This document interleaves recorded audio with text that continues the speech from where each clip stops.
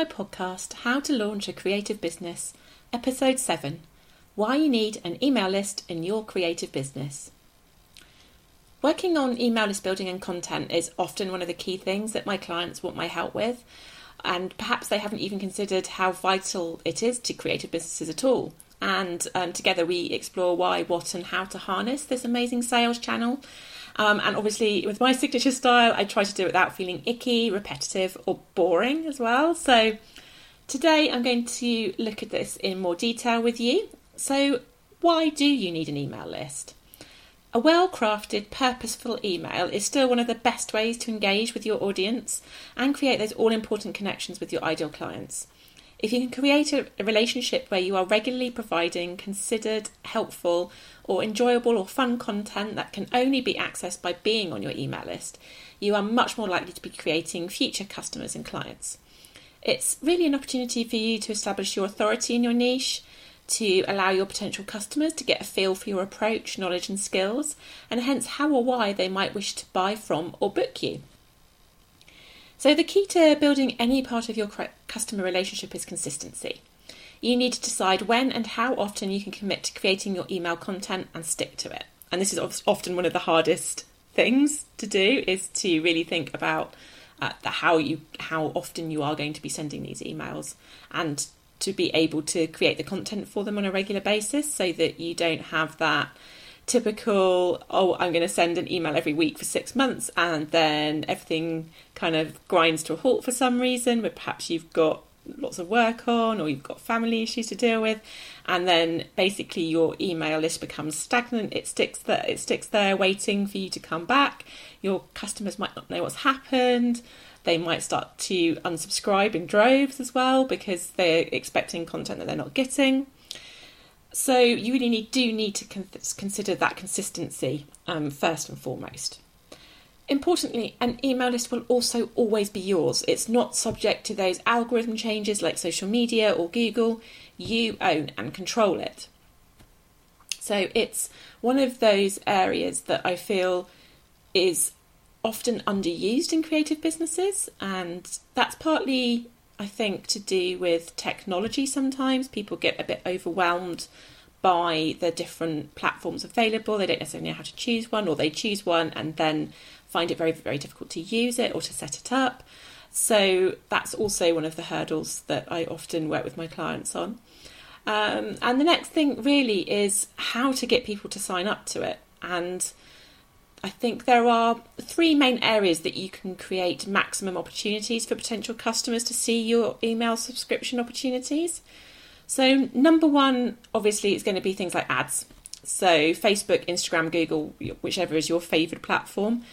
You might present your newsletters for sign up, usually by offering a freebie or a lead magnet. So that's a piece of content that you create that's really, really high value and that you offer for free in exchange for the customers' email addresses. Secondly is social media. So talking about this freebie or talking about what the amazing content is that you create for your newsletters. So talking about that on your social media posts, as well as adding an easy to find sign up link in your profile bios and things like that. And then the third area, of course, is going to be your website. So the obvious ones on your website are going to be things like pop-ups. There's going to be sign-up areas, call to actions on your website, and so on and so forth. Sometimes you get like a little header thing that you can put in. For instance, that's available on Squarespace and Shopify websites. So there's loads of areas that you can ensure that your customers are seeing the opportunities to sign up and to get this amazing content that you're going to be creating. So one of the biggest hurdles going forward then really is what content to include. And I think this is another reason why people often start off their newsletters and then become a little bit disenchanted with them because maybe they're not getting results that they want, or perhaps they don't feel like they've got enough subscribers. And so creating content can often seem like a little bit of a waste of time. But it's one of those things that really you can really start to maximise by just being consistent, as I say, and gradually building your list over time. So I would normally say waiting until you've got like 50 to 100 subscribers before you start sending out and creating very specific content for them.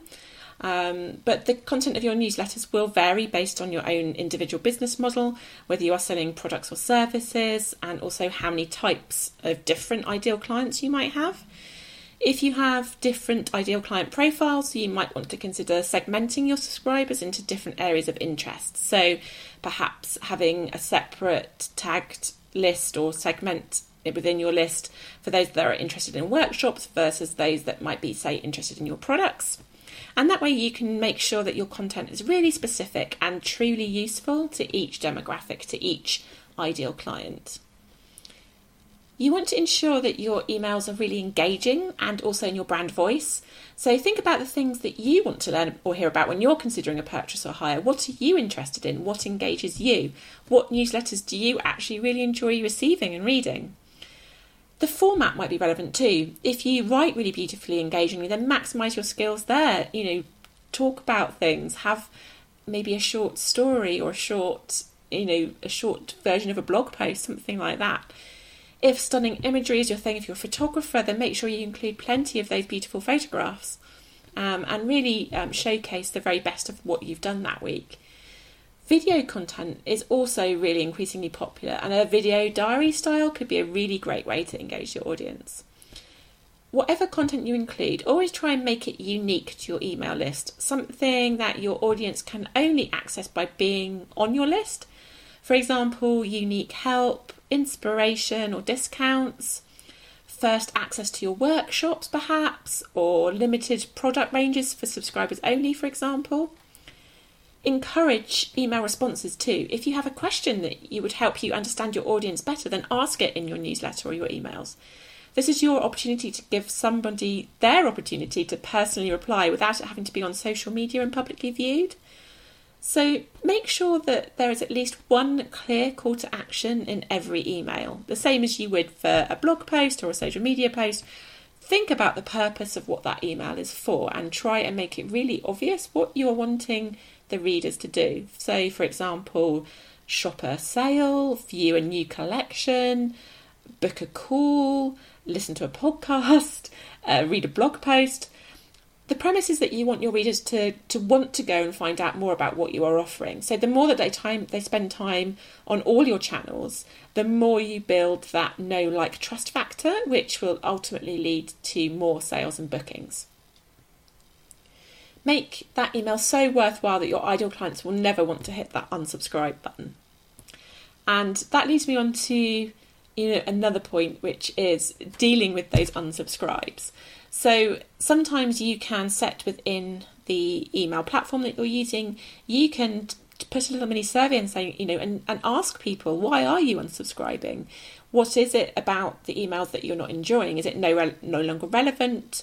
Have they actually just bought what you're selling so they no longer need to be on your email list? Or, have they've fallen out of interest with what you're creating? If you can find out why people are unsubscribing, it will really, really help you modify, learn and improve your emails. The other thing to do is to try not to get too disheartened. This is really, really hard when you get an unsubscribe. Like I feel every unsubscribe really hard, and I try not to let it affect me. But it's kind of natural to feel a little bit disappointed when somebody unsubscribes, especially when you put a lot of time and effort into creating really great content. And that's not always an easy emotion to manage with the email lists. I've been writing emails for over a decade now, and I still, when I see that unsubscriber, that really still does kind of hit hard. So I think know that you are not alone in that. So when you do get the unsubscribes, try and reframe it in your mind as to say, well, that's okay, because clearly they just weren't ever going to be my ideal client. Clearly they weren't ever going to be the perfect match for me. We weren't ever going to be aligned. And actually, by unsubscribing, they're doing us both a favour, because it means that the people that are on your list are genuinely engaged. They're genuinely really interested to hear from you. And that's much better than having an email list with thousands and thousands of people on it of only whom a small percentage is really interested. So try and reframe those unsubscribes in your mind if you can. It is a hard task I'm asking, so I do get it. So leading on to that, how many subscribers do you need? And I would say here, numbers are really not as important as engagement. You could have thousands of subscribers, but if only a few of them are opening your emails, or only 1% are clicking through to where you're trying to send them, then you're not harnessing the true power of what your emails can be doing for you. Perhaps your content is just not interesting enough or compelling to get them to take action. Perhaps the open and click rates that you're getting are just not really where you want to be. And you do need to pay attention to these metrics, and every email platform that you might be using will have the analytics function, so you really can drill down into what people are doing, how and when they're opening the emails, how often they open them as well. Quite often, if people are really interested, they might open them several times. They might click through several times. So if you can see that people are hitting those outward bound links more than once, then you can guarantee that they're seriously thinking about purchasing or booking with you. So if you're not getting a good percentage of your subscribers opening or clicking, then think about revamping the way you present your content to be more engaging. So the next thing I'm going to talk about is just a few good overall tips. So tip number 1, choose an email platform that you really feel confident using and understanding, and that is affordable for you. There are a great many to choose from now, so the choice can be a little bit overwhelming. My own personal current favourites are Squarespace, because I have a Squarespace website, of course.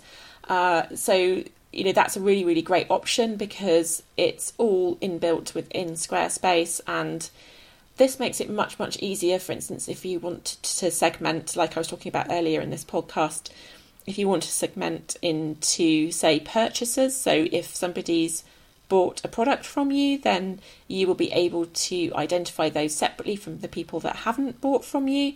So you can drill down in terms of what's leads and what are existing customers.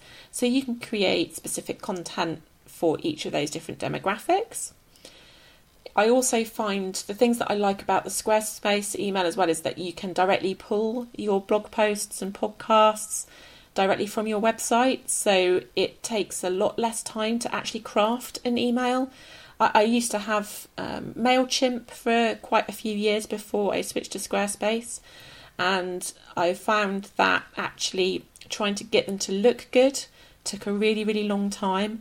And I love the Squarespace aesthetic, and I really like that you can pull all of your branding and pull all of your styling directly from your website into your email, so everything stays on brand.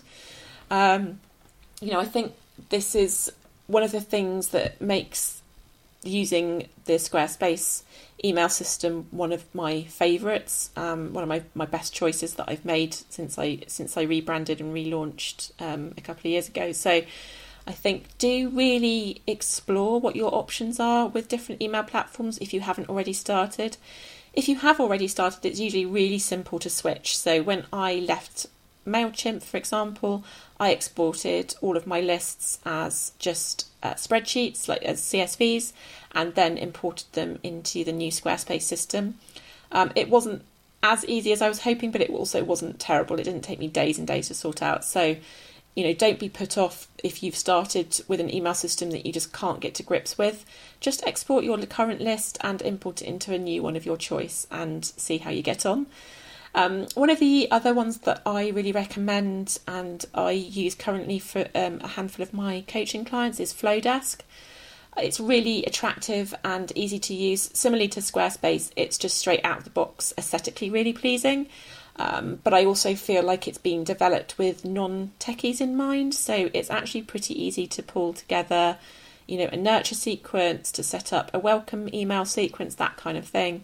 And also to be able to set up different interests, which is a type of segmentation that you can do within Flowdesk, which again makes it super easy to use and really useful when you're trying to reach customers with very specific content.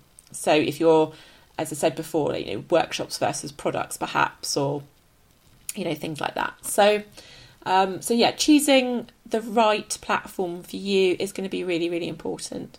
So you need to think carefully about what kind of functionality you need first and foremost, and how and what and whether it integrates easily with your current website platform as well. So Flowdesk, for instance, integrates great with Shopify, and I've integrated it with Shopify for a few clients now. All very simple to use and set up. And of course, with Flowdesk as well, you don't necessarily even have to have a website yet. So you can just set up a landing page and start to collect email addresses before you've even launched. So if you're at that point in your business where you haven't got a website up and running just yet, but you want to start, building your audience straight away, which I strongly recommend that you do. The sooner you start, the sooner you'll have that great client base. Then you can use Flowdesk in that way, and it's very, very simple. The next thing, number 2 tip, is to create at least one really valuable, really great lead magnet or freebie that your ideal customers will love, that they are prepared to give you their email address for. So a few examples of these might be a how-to guide, it could be a free download, it could be a discount code for your shop, it could be, like a launch discount, it could be a kit list, any of these kind of things are always going to be really desirable. Don't be afraid to go and have a look around some of your competitors and see what kind of freebies they're offering. How could you take it one step further and make it even better? Like, what could you do to really make those clients want to come to you over the competition? Tip number 3, promote this lead magnet. So quite often I think people spend a lot of time obsessing over what to create, how to create it, making it look really beautiful, all of which are important things, but then they fail to actually talk about it enough. So you need to promote a lead magnet at least once a week on your channels, with ads as well if you have the budget for that too. And if you want to be getting in a consistent number of leads every week, then the very easiest way to do that is to have a good Facebook or Instagram ad that promotes your lead magnet, whether it's a small priced lead magnet. The lead magnets don't have to always be free, they can have a low cost too. My book is under £5, and it regularly provides me leads into my email list, and I found that to be a really effective way of managing my clients and my leads, because I know how many books I have to sell to get my return on investment. That means that I'm fully booked, and I can tweak that to create more clients if I need to, or to dial it back to if I'm fully booked, then I can dial it back, and I know how much I've got to spend versus how much work I'm getting in. So that's a really, really useful extra tip as well there. So yeah, just talk about your lead magnet and promote it as much as you possibly can. So tip number 4, create a nurture sequence of 5 to 7 emails. So a nurture sequence are emails that follow up on that lead magnet or that purchase, or that sign up. So if somebody buys something specific from you, or if they sign up to your newsletters, you're going to be sending out a sequence quite rapid fire, so usually every day or once every couple of days, following on immediately from that lead magnet download or that initial purchase. And these emails should, as the name goes, nurture these new leads into wanting to become customers. So you're going to be giving them, really, really great content. You're going to be addressing problems that they might have. You're going to be maybe sending them testimonials, all of these kind of things. And all of these things help them to realise why they should choose you, why you're so great. So yeah, creating a really, really great nurture sequence is really, really vital. So tip number 5. Use and therefore collect, when you've got the sign-ups, the first names as well as email addresses, so you can address your subscribers personally. So quite often these are called merge tags. But all it means is that you can start off your email with like, "Hi Kate," something like that, rather than "Hi friend" or "Hi there," or just being able to use somebody's first name instantly makes it feel more personal, and helps to make people feel more comfortable when they're reading emails from you, like it is just a personal email between the two of you. So that's always a really, really great tip to do that. Number 6, write really good attention grabbing subject lines. So the subject lines often determine whether people open your emails at all. So if people don't open your emails, all the hard work that you've put into great content within the email is completely wasted. So think really carefully about what makes a really good subject line. Don't make it kind of clickbaity though, because I really hate those. I hate it where you're kind of insinuating something that's not actually contained within the body of the email. So keep it on brand for you, keep it in your voice, and make it attention grabbing, but not kind of, just don't do that kind of clickbaity headlines, because there's nothing more off-putting, I don't think, and it really starts to work against you in terms of authenticity as well, and trust. So be careful with your subject lines. Make them good, but make them truthful. Number 7, look at your statistics for each mail you send and learn from it. So specifically your open and your click-through rates. So, what's great for your niche will vary quite a lot. I usually get between 50 and 65% open rate for my emails, with a further sort of between, it depends really, sort of between 10 and 30% click-through rate. It very varies depending on, what I'm actually talking about that week. So, and for your niche, that might be completely different. So a good open rate for your niche might be 30% with a 2% click-through rate. So I think realistically, it's important to understand your statistics in terms of how they relate to your own stats. So keeping a record of them over time will help you understand them, rather than necessarily comparing them to others, which I don't think is terribly helpful. A lot of it's just vanity metrics. I think as long as your emails are doing what they're supposed to do, which is to bring you in clients and convert, then the percentages are less important than the results, if that makes sense. So it is, are you getting the return on those emails that you're expecting or that you would like to have? So number 8, finally, respect your subscribers. So don't spam them with too many pointless emails. Keep your content relevant, interesting and enjoyable. You're rewarding them for their loyalty. You want to really truly appreciate people for being on your email list. I know I never take them for granted.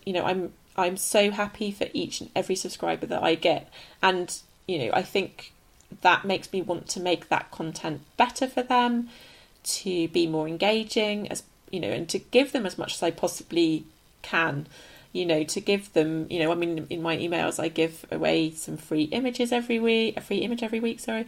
I give, hopefully give some really, really great other content. When it's relevant, I make sure that I give them first opportunities on new workshops or things like that, or discounts on my courses and things like that. So reward your subscribers, be grateful for them, and show them that you care. So I think there's loads more that I could say about emails. I might even do a full one on nurture sequences at some point. But I think be clear on what the purpose of your emails are. Make that content really, really great, and keep talking about it. Just keep talking about the fact that you've got these amazing newsletters going out, however often you decide that you can send them out. So I think I'm going to wrap this one up here. If you do want help with creating the perfect lead magnet or crafting content that is relevant and purposeful and that converts, then do get in touch with me in the usual places, and I will see you on the podcast next time. Thank you.